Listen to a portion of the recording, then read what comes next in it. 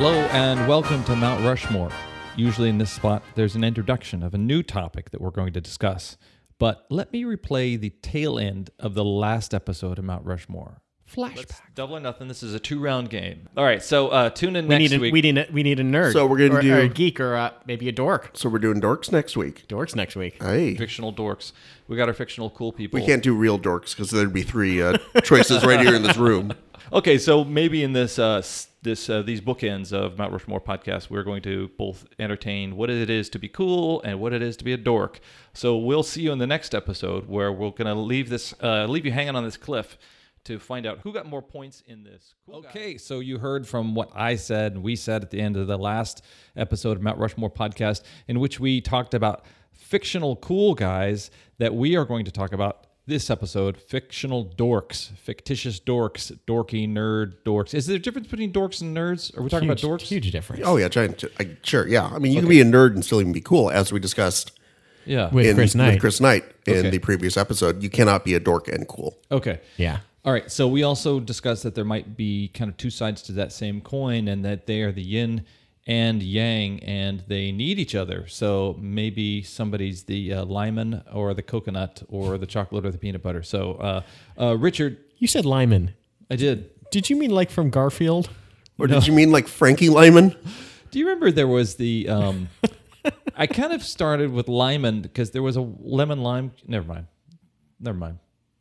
No, continue. Please continue. There was a Sprite campaign. Sure, for a of while course. that had a Yeah, lemon yeah. and a lime smashed I together. just like that lemon. the three of us each had our own take on what Lyman could possibly be, and mine was the dorky,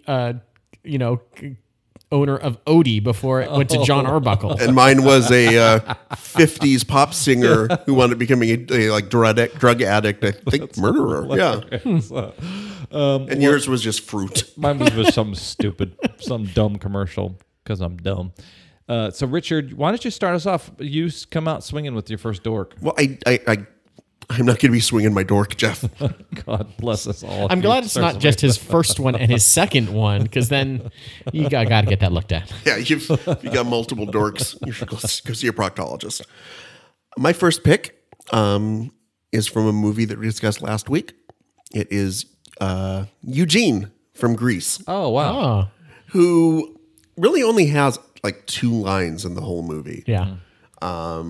And they're both when he's throwing a pie at Sid Caesar's face and manages to like nail him perfectly. You should go out for the baseball team. He should have. I'm better than Danny Zuko doing it. I could imagine that. Was he the first nerd named Eugene? Do you think? Might have been up there. Yeah. I mainly, in as much as I want to talk about the character, I kind of want to talk about the person who plays him, Eddie Deason, Eddie Deason. who I think when you think of a nerdy character in your mind, It's Eddie Deason. that's the Yeah. face that you think of. Yeah. I mean, he did a lot of the Fred Olen Ray movies. He's always the nerd in those kind of cult so bad they're good movies. 1941. Might have been him. Was he in Yeah. 1941? I think he was. Yeah. Running, nerdy character. Yeah, and did a lot of voice work. He did, was it Mandrake, the antagonist to Dexter in Dexter's Laboratory. wow. So has done a lot of voice work. And someone who's just, you think about it, he's just made a career out of Yeah. just being Eugene Yeah. over and over and over again. Yeah. And seems like kind of to be generous, a lovable dork in real life. Yeah. He's Eugene the same way that Bowser will always be Bowser from Sha Na Na. Yeah. In this, he will always forever be that greaser guy. In no matter, like, he's not going to ever be cast in something else. Before Grease, he did I Want to Hold Your Hand, and He's a giant Beatles nerd. Yeah, and in real life, he writes for Mental Floss. And Right. He writes a lot of articles about the Beatles. Yeah, he is he's been featured in documentaries as being one of the biggest Beatle fans in the world, and knower of Beatles trivia. At one point on his personal website, he would post ridiculously difficult Beatles questions and offer someone $100 if they could answer it. And apparently no one ever did. Wow. And he's like a total trivia guy. He like baseball and all kinds of random pop culture. Is he the counter to one thing we discussed was so listeners go to the show notes for last week's episode where we discussed fictional cool guys, but the fictional cool guy who's counter to Eugene in Greece is who? That'd be Danny Zuko. That'd be Danny Zuko. Does Eugene have a journey, or is he just he's just kind of background nerd. Yeah, background nerd. And they kind of like wind up harassing him a little bit, kind of playfully in the hallway in one scene. Yeah. Hey, Eugene, and they kind of muss up his hair Yeah. and stuff like that. And mainly he's just in the background to kind of give nerdy reactions and just sort of be a dork. Yeah. And he's one of the first like dork characters I could think of. And again, Eddie Deezen is just dork personified. Yeah. Okay, Michael, what is your first choice? You mentioned Eugene's, and I'm going to talk about Eugene Levy as Nice. Jerry Fleck.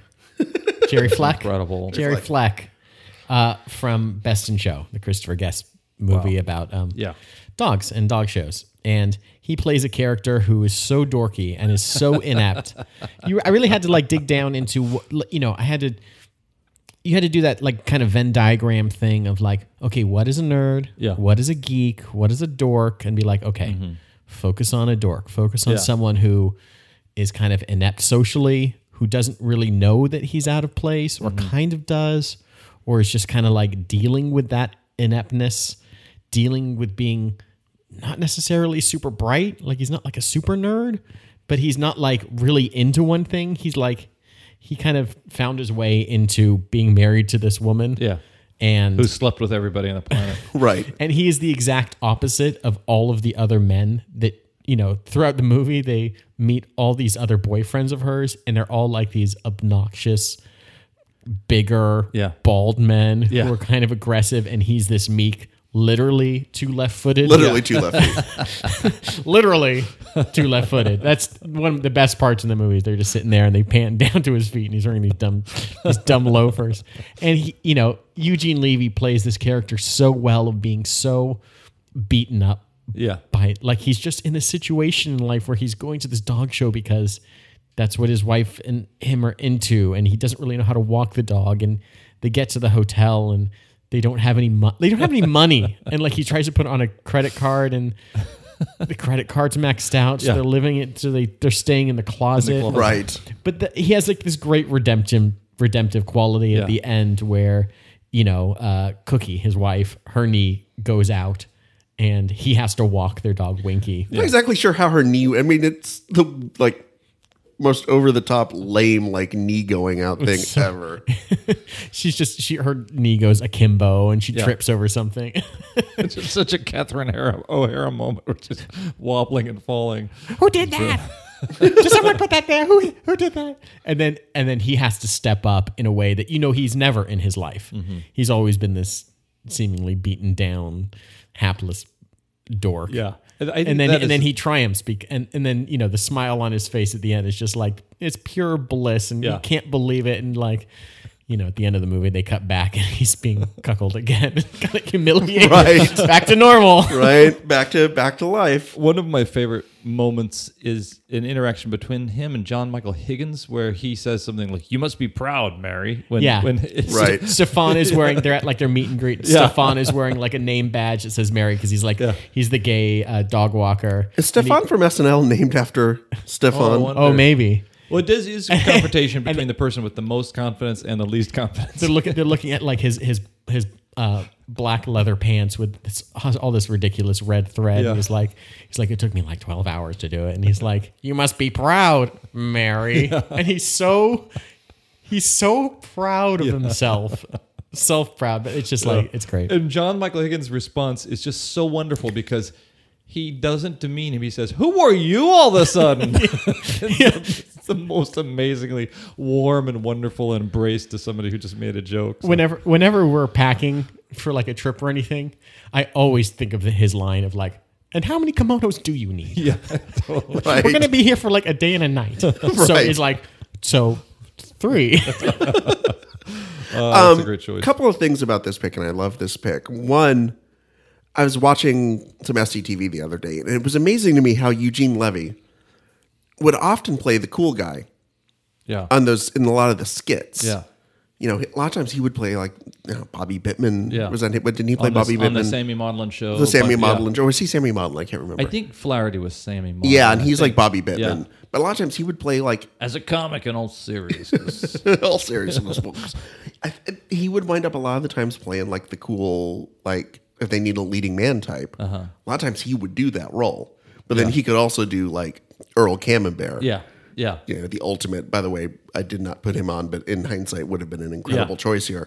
But then, just at some point in his career, he just became like The became schlep. the Yeah. schlep in all these like Christopher. Guest movies. Yeah, Christopher Guest movies. And so I just think it's remarkable that he was able to kind of pull that off. And I just, Yeah, he did do a couple things where he would be a singer like Gino Vanelli, or he would Yeah, be yeah, the handsome leading guy. He was in a weird buddy cop movie too before this in like the mid '80s. Was it with John Candy, Oh, I don't Armed know. and Dangerous? Yes. or That something sounds like about right. Yeah. or he's kind of like the cool guy. And John Candy's the dork. I love it. I love it. So yeah, what's neat about this is we do get to put a finer point on our definition. Geeks maybe have an awareness and can actually leverage the currency of coolness at some point.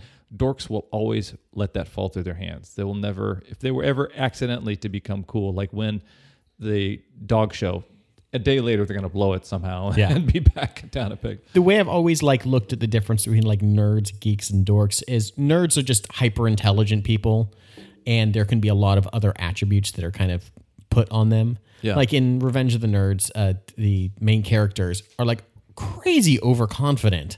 Yeah. But they're like just super smart, but also kind of out there. Geeks tend to be hyper focused on one particular thing, whether it's like Star Wars or always Star Wars, or probably most likely Star Wars, Star Trek as well. And then dorks tend to be like fall into like this third category of just being so like clueless and dopey, and you're just like, oh man, look at this dork. Yeah. His dork, yeah. All right, Richard, what's your second? My second choice is, and this may blow up just based on what you said. I don't necessarily agree with all your choices, by the way, but I will say this, like looking this up and thinking about this, I'm okay with whatever. right. Because it is a Venn diagram and things do cross over, and there are attributes amongst like the nerdy, geeky, dorky realm that are like sometimes too hard to peg down, and sometimes if you're Right. being too much of an a-hole about it, then you're just an a-hole. Then you're the dork. You're the dork. Then you're like the geek who's like obsessed with With oh, well, that guy's not actually a dork. He's a nerd, so I hate you now. So Don't be that guy. yeah. Okay, so my You're not persecuted. You're an asshole. right. So my second choice is Brian from The Breakfast Club, played by Anthony Michael Hall. Oh my gosh, this was an amazing. Okay, sorry. no, Why go did you choose it? Because I knew Jeff is so happy. Oh my god, I gotta shut up. No, I gotta shut up. I chose him because he was like the archetypical sort of like high school 80s Yeah. nerd. Okay, I'll be honest with you. I chose him because he's Anthony Michael Hall in the 80s. Yeah. And I had to choose an Anthony Michael Hall character from the 80s. I felt like it just, you couldn't not do it. And you couldn't choose him from 16 Candles when he was known as the geek. And also, yeah, also kind of rapey in that movie too. Yeah, it's not cool. And then Weird Science, he's kind of got the cool guy. He turns into a cool guy by the end. Maybe he's got all three. In Weird Science, he's a nerd. In 16 Candles, he's a geek. And Here maybe he's a here's a dork. dork. Yeah, what, Triple Crown. He hit the Triple Crown. Nailed it. Okay, And then he played in Johnny Be Good, a jock. the jock. See, and Edward Scissorhands, the jock. Yeah. That's what was my betrayal at the hands of Anthony Michael Hall. Because you were the Exodus leading all the geeks and nerds. Like in Weird Science, he as Gary, he was just like one of the nerdiest nerds there. And Right. it was this guy who I could kind of relate to, and then he fucking turned into this dumb shit. Puts on jock. 30 pounds of muscle and grows It's 4 so inches. weird. Does a bunch of steroids and He pulled a Piscopo. Remember Oh, when he did. He Piscopo did, yeah. was like funny, and he did impersonations. He did was Sinatra and stuff. Yeah. Sinatra. I think he always had a little bit of a swagger, but he was never cool. He or was like anything. Eddie Murphy's best friend. Yeah. That And was his then professional job. boom, he for some reason, I think like I read somewhere, I think he got a nose job or something. He started having to do steroid for some surgery. Right. And so Sure. he started taking steroid and being buff. Like, what the hell? Like he turned into Vince McMahon, basically. That's also like nerds, geeks, dorks. They're often one thing, funny. They often have a outlook on life that's comedic, basically as a survival technique because they're getting pounded all the time. So when the funny nerd becomes the jock, come on. Yeah, it's terrible. It's like when Dylan went electric. You're betraying your Judas. You betraying your flock. Okay. I don't know how to follow that up. Yeah, in Breakfast I'll Club. shut up. What did he do anything in particular as the character? I think the part of it is because in a lot of these roles we're talking about, the kind of dork character, geek character, nerd, whatever, is just kind of shown, and sometimes they get beat up, or sometimes people make fun of them, but they're just kind of this character who just, a lot of times it's like, well, I don't care what other people think about me. I'm kind of focused on my one thing, and it kind of showed like, no, these are actual people, and they get upset, and then things bother them, and sometimes they get mad because there's too much pressure on them. And sometimes they bring a flare gun to school. Yeah. So, and you said most of the time these characters are very funny. Yeah. Brian's character is not funny. He just doesn't, he's a character who just doesn't get anything about what's going on around him until he starts kind of loosen up, once he gets stoned, basically. Mm-hmm. But I think that's partially why I picked this character, because it's a little bit of, it was part of the genius of the movie, The Breakfast Club, right? Mm-hmm. It kind of just showed that these, what could have been just real stock stereotype characters were actually like real people who had real emotions, who had motivations for why they did things, and things affected them. Yeah. So it wasn't just kind of the 16 Candles, let's make fun of him because he's a geek and he's the geek, and it's just sort of like a comedic foil. In a high school rom-com, the established archetypes served a foundational role that then the plot took those archetypes and made something fun happen. Right. This just stuck them all in a room and said, there's not going to be any plot. We're just going to skewer these archetypes and determine that they're all bogus. And they're all just people. I do appreciate the fact that at the end of the movie, of the 5 characters, 4 of the 5 have paired off. Mm-hmm. Brian is stuck without a girlfriend still. Yeah. Michael, what's your second? My second is Seymour Krelborn from Little Shop of Horrors. Oh, that's so good. I just saw a high Speaking school of production. SCTV. I just saw a high school production of this on Friday night. Yeah, That's wild. Really? Yeah, pretty awesome. How the kid playing the Kid Seymour did a great character, job. Rivaling Rick Moranis, who Moranis himself has been cultivating that identity his entire career. But this kid does such a great job. And what was funny and what made him a dork is he didn't even have the audacity to dream big. Like he and Audrey, as part of the banality of their dreams of going somewhere green. Yeah, just getting off a Skid Row. Getting out of Skid Row. They ask him what he would love to do, like, oh my gosh, his Faustian bargain is that he will give lectures at gardening clubs and things. He doesn't want a jet plane. He doesn't want to do all this amazing stuff. He's a schlep who, even when he dreams big, he does not dream big at all. Schleppy. He was just this character that is clumsy. He's not bright. He has this dead end job that is just literally killing him. It's selling almost dead flowers at times in the worst part of town, and just that his only speck of light is that possible future with this woman that is just never going to get with him, because she's in this abusive relationship with the dentist character. They're all damaged goods. Yeah, everybody. But then he can never work up the audacity to ask her out. And then when it does, it kind of goes wrong, and she's already with someone else. And, it takes an alien plant from outer space to kind of break the mold. And this was one of my favorite movies growing up. And I just loved all the performances from him and Steve Martin, and the big Audrey plant itself was just wild. But he's another one that kind of actually does change by the end. He does take on more of a hero role, even though he's kind of an awful person through half of it. Where he doesn't know what to do. He doesn't know how to solve his problem other than by chopping up people and feeding it to this plant. The plant doesn't kill the bad guy. He kills the bad. Well, the bad guy kills himself through nitrous overdose. Is that right? I forget. But he doesn't stop him, so he's Yeah, therefore something like Yeah, protected. no, doesn't he wind up killing Oh, the Steve Martin character? in the musical, he dies inadvertently because he has some kind of, or maybe it's the high school version. He of the musical. overdoes on nitrous. Maybe he Coyotes switched to a on really nitrous. weird high school think play. so. I don't know. But there's like a big difference between like the musical and then the movie The ending version. is The ending's completely different, right? But he is a proto dork. Yeah. Yeah. And he is perfectly manipulated by this plant. And he is also aspiring to, he has what a lot of dorks do, including myself, which is somewhat of kind of a knight in shining armor complex. And then he wants to rescue this fallen woman who is Audrey, Yeah. who was formerly a waitress in a tawdry nightclub where she didn't wear classy clothes like the one she wears in the show.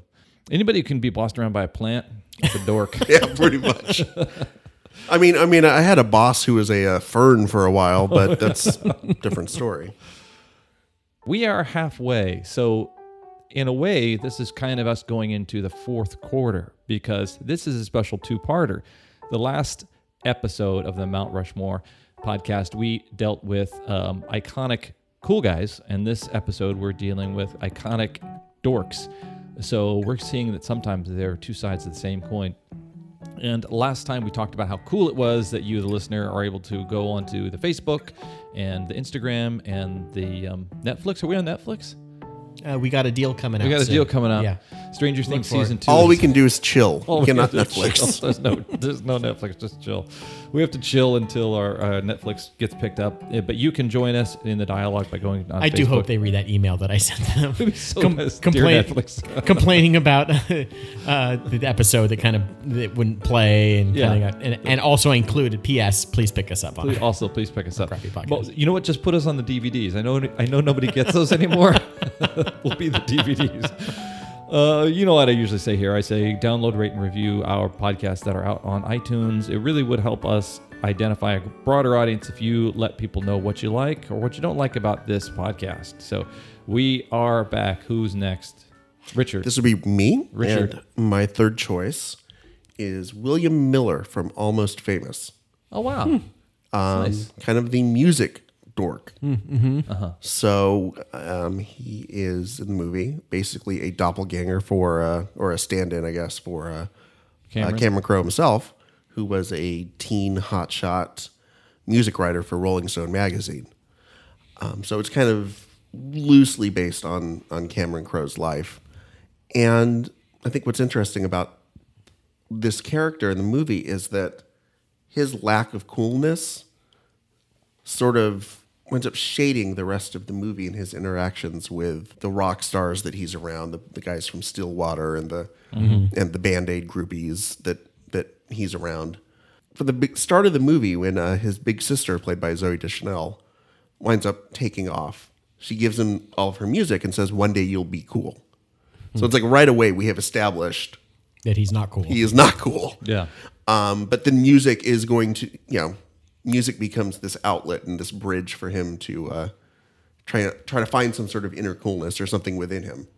But then he winds up spending most of the movie trying to kind of, latch on to whatever makes rock stars cool, whatever makes the people who are around them cool. And it kind of compromises because he's sent there to write the article about this band Stillwater. And he winds up basically becoming too friendly with him and can't write the article the way it should be written because he's kind of buying into the cool factor. It was like Lester Bangs kind of cautioning him on Yeah, this. Lester Bang tells him if you want to be friends with him, write something honest. Yeah. And there's a line that he has in there. He said, even when I was being cool with them, I always knew that I wasn't cool.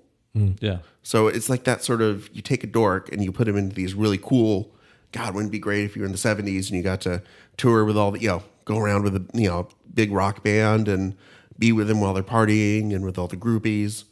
But deep down inside, he's still not cool. Yeah. And it takes him sort of recognizing that and kind of being okay with that allows him to actually write the story the right way and be able to find kind of his inner voice. As adults, you often do that thing where you think, if I could travel back in time and talk to my younger, uncool self, Yeah. and teach him how to be cool, then you'd be cool back then. But then, in your teenage years, you're often outcast and you're often kind of a dork and you're often you would, even if you had this life lesson from yourself, you would still be unable to process it because you're still a dork. Yeah. Or be able to act on it correctly. Yeah. Like whatever it is that you would tell yourself, you really should act like this and do this.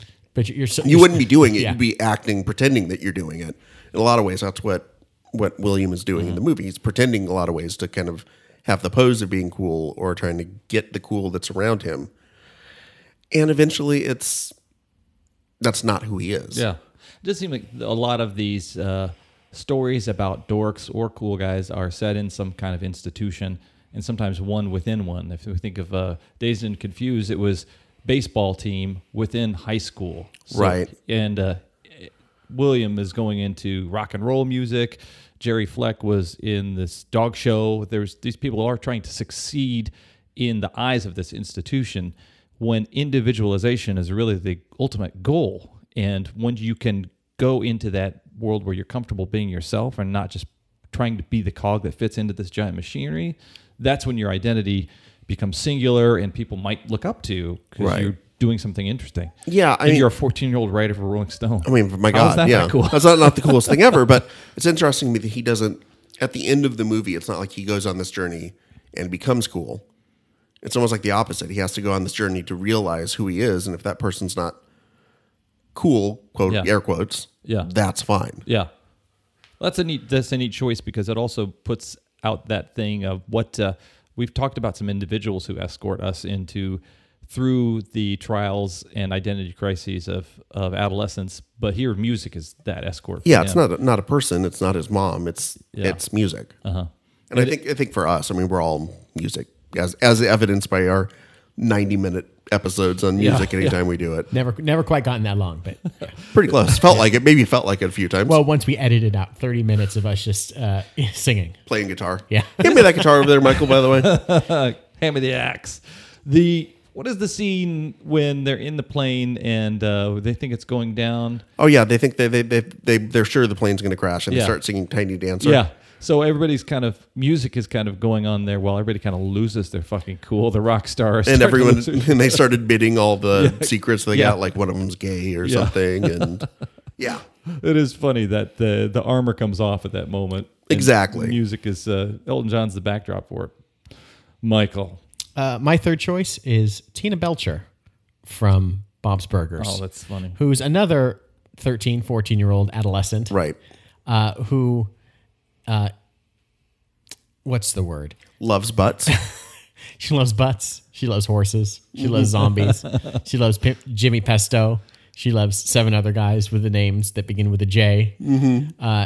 She is totally inept. Yeah. She is not a nerd in that she's not necessarily super bright, but she is just so hyper-focused on the things that she is involved in, but also at the same time easily manipulated by her sister or by her brother or by her parents. She's also constantly defeated by everything and everyone around her. You know, she's this dork that runs with her arms at her sides. She thrashes around when she sleeps. And reading about her, and an episode came up where like someone suggested that she's autistic, and her dad Bob was just like, no. She's just this dork. Right. But even if she was, that wouldn't necessarily preclude her from being a dork as well. Yeah. She is so strange. Do you hear that, autistic listeners? You're not immune from our scorn. We will come after you. We treat everybody the same. There can be, autistic nerds and autistic cool people and autistic dorks. We would be disrespecting you not to make fun of you. She has like these really strange moments of like overconfidence when the things that she's into come up. Like she is so unembarrassed about like her fan fiction about butts and zombies and reading them in front of the class. But at the same time, she'll just get shot down in every other situation. Yeah. And she's just she's probably my favorite character on Bob's Burgers. Mm-hmm. And just, she's a character that you would think would get overlooked if she was a middle child, but she's not. She's the eldest. Yeah. And like her rotten younger sister and her, super obnoxious, her sister is obnoxious Right. too. But Jean is just as obnoxious. Like they so overpower her, and even though she's the eldest, she is never ever in a position of power. Yeah. Like if the parents go out of town, they have to still find a babysitter for her as well, because they just that even those small victories, she can't win those because Yeah. she's so untrustworthy and a dork, and she's always going to do the wrong thing, but she's so earnest in the things that she loves and her world. And I just think she's special and great. We've talked about Napoleon Dynamite before, and that was a movie that had such a surprising success, and then an amazing in its embrace. It became. I can't believe I didn't think of him. I almost became just like hated that movie just because of all the Vote for Pedro shirts, and actually many times I had to parody it in corporate communications projects and things like that. No. Yeah, we did so many Vote for Pedro spoofs and things like that. Are any of these online? I unfortunately no. When we do the Hopcast one day, The Hopcast, yeah, and it's Which just could be much better than this cost. It's just gonna be Jeff's life story. it's just 12 minutes each episode. It's just a small story from Jeff Hawkins in his own words. But I think his unabashed inability to go beyond his dorkosity, and a lot of people, you almost become even more dorky for trying to hide it. I love how she just doesn't try to hide it. It's just this open wound. She just loves butts. She loves butts so much.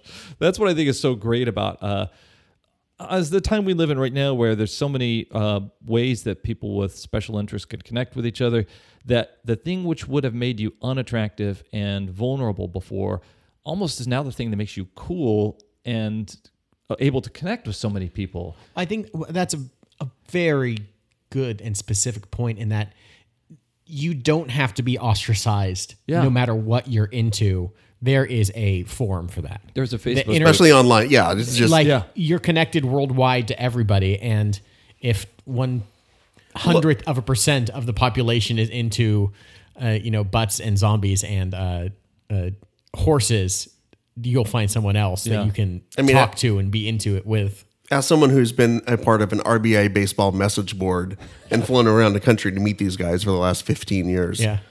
Yeah, I can kind of see that a little bit. If this wasn't fictional dorks, Richard, you would be 100%. That's why I made sure we said fictional dorks for this episode. Also fictional cool guys, though, so I could have been in both. Yeah. Sure. All right. You bet. Richard, your last. This is your last for this episode. Might be your last. I don't know. Depends on how it goes. What's going on here? It's a threat. That's Mount Rushmore of real world threats. Rushmore of oh fuck. My last choice, Willow Rosenberg from Buffy the Vampire Slayer.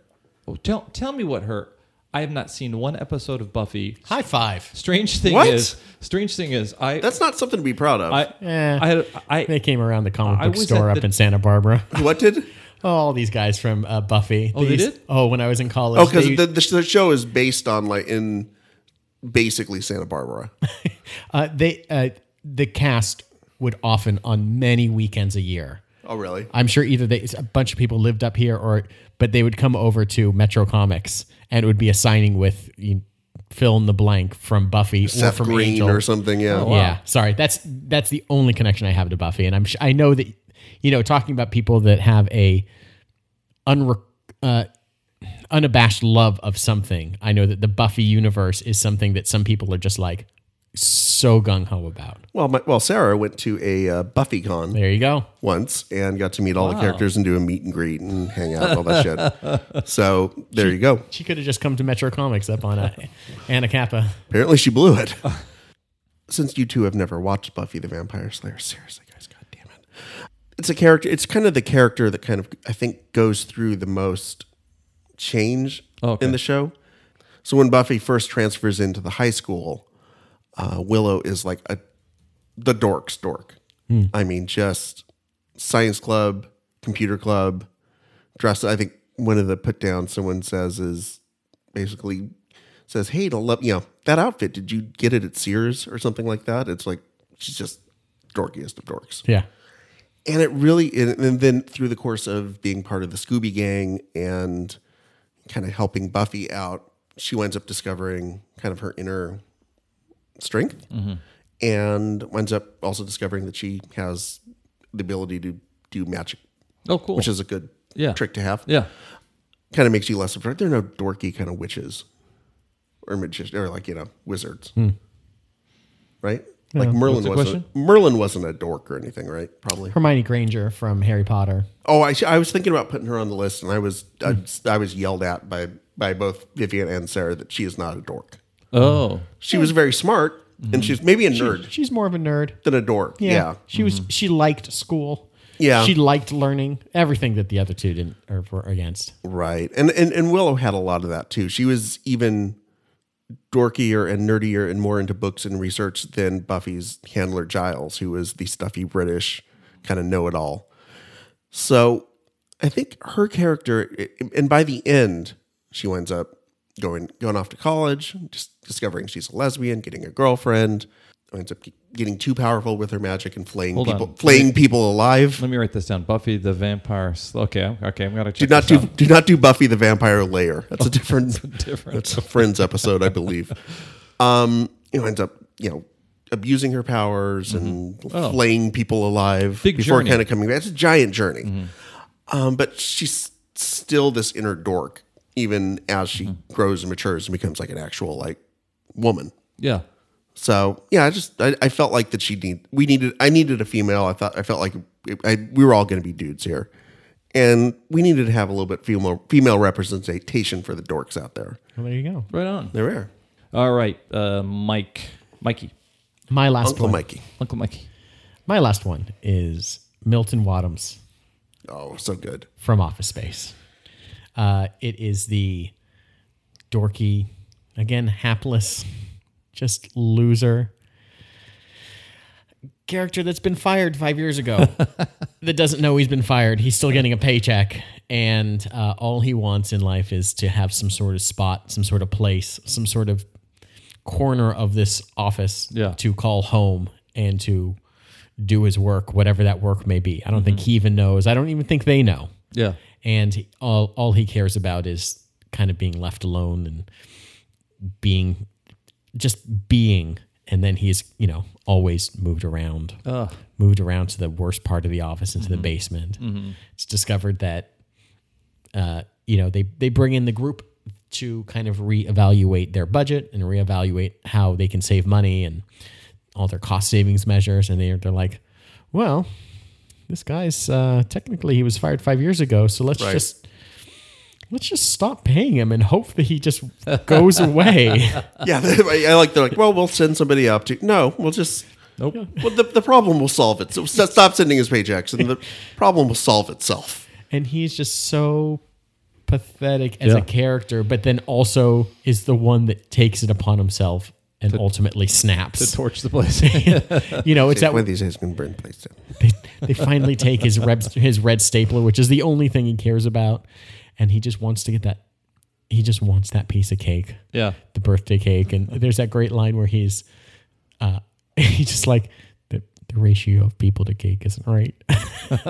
He's calculated it, and he can see, and he knows he's not going to get that cake. And then that's it. He's just going to blow the place up. And just there are some characters that don't change, and they just are who they are for forever. Is he not the first thing that Mike Judge created for Office Space? He was actually a character before Office Space. Oh, he was? Yeah, he was on he was on an SNL short, and he was just called Milton. Okay. Right. I don't think it was Stephen Root that was doing the voice. It was just this weird. It was probably Mike Judge. Probably Yeah. Mike Judge. For me, that tells an interesting story if the entire, if we would just say everybody in corporate America is a complete dork, and that was the Milton character was kind of this little touchstone that entire thing sprung from in a way, or he was always this foundational element. Even though a lot of people, when they think of Office Space, they think of like the Michael Bolton character, or those rappers, or the Flickers. What is that? I forget Flair. Yeah. The Jennifer Aniston. Oh yeah, thing. the restaurant. Do you think it's okay to have the minimum amount of flair? Yeah, no, you're right, because I was going to comment that there's a lot of characters from this movie who could make this list. Frankly, Michael Bolton could have easily been on this list. Yeah. Except I think he's too self-aware. And that's like the difference. Like Michael Bolton's a dork, but he's self-aware of his whatever he is. He knows his lot in life, and Milton's just like this. Yeah. Schlubby. Impervious, just doesn't understand it. Yeah. I harp on institutions, but it seems like that is the wall here that these characters are thrown up against, and they survive when they decide, like that Ron Livingston character, to actually knock down the wall and Right. not deal on the institution in its terms, but to do it in his own. Whereas Milton is just looking for any little scrap of territory he can find, and he gets it pulled away from him the whole Every time Yeah. throughout the entire thing. Yeah, that's a funny choice. Okay, am I right that this is it? This is it. This is why we play the game. Now, we went double or nothing. We are leveraging this across 2 episodes. These guys have worked really hard to make some really interesting choices. The last episode was about fictitious cool guys, and this episode's fictitious dorks. We're kind of realizing that they often occupy, if not the same person, the same space in storytelling, that they have a symbiotic relationship, that they need each other somewhat. And sometimes you can't have one without the other. That's just reiterating what I just said. So what we did not do at the end of the Fictitious Cool Guys episode is judge it. So I'm going to do that right now. My choices were really hard to make. You know, Richard had a really good kind of theme, and so did Michael. The choices I have are as follows. Fonzie, because he's archetypal, really kind of influential, cool guy from the fourth quarter of the 20th century, and we still kind of think of him as prototypical. Chris Knight, because I thought it was a really interesting choice, a real deep cut, somebody hadn't even thought about.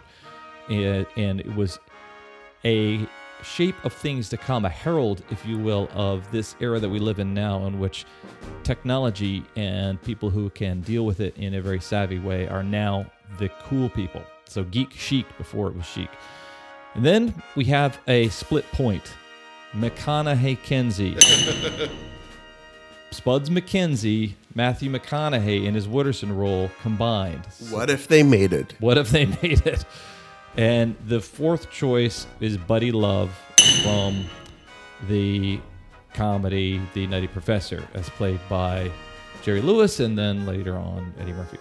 So how does that go? Does that mean there's a half-point discrepancy? It means that the people that are carving this thing have a lot of work to do if they're going to try to they got, okay, do they put McConaughey's head on a dog's body? Yeah. Or do they put a dog's body, a dog's head on McConaughey's I bet body? it looks And like- how weird would it be if Spuds MacKenzie had abs?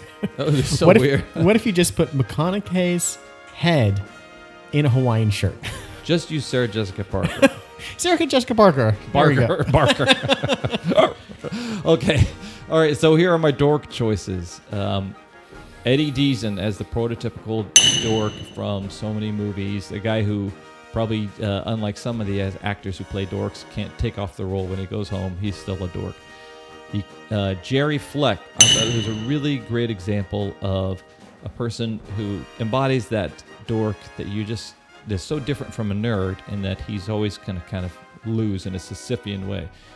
And then I love the idea of the things that try to escort us out of the dorkiest part of our life in high school. And there's people that we talked about in the the cool guy episode, and then there's music. So I really like the William Miller music dork from Almost Famous. And then in that she represents the unabashed, can't stop being a dork even if you try, to the point where it probably makes her completely vulnerable but also impervious to judgment. That is Tina Belcher. So we split that one 2 for 2. All right, guys, how do we feel about I'm this exhausted. two-parter? I'm tired. I need a Fresca, Danny. Part 3 of this episode is What? No. is no. a nap. Oh, okay. Agreed. Agreed. We're just gonna fall asleep, all 3 of us, and curl up like dogs, Like Spuds MacKenzie. like Spuds MacKenzie. Kind of drunk. We are the dorks. You're the cool people. Thank you so much for listening to this podcast. I've been Jeff. Richard. I'm Michael.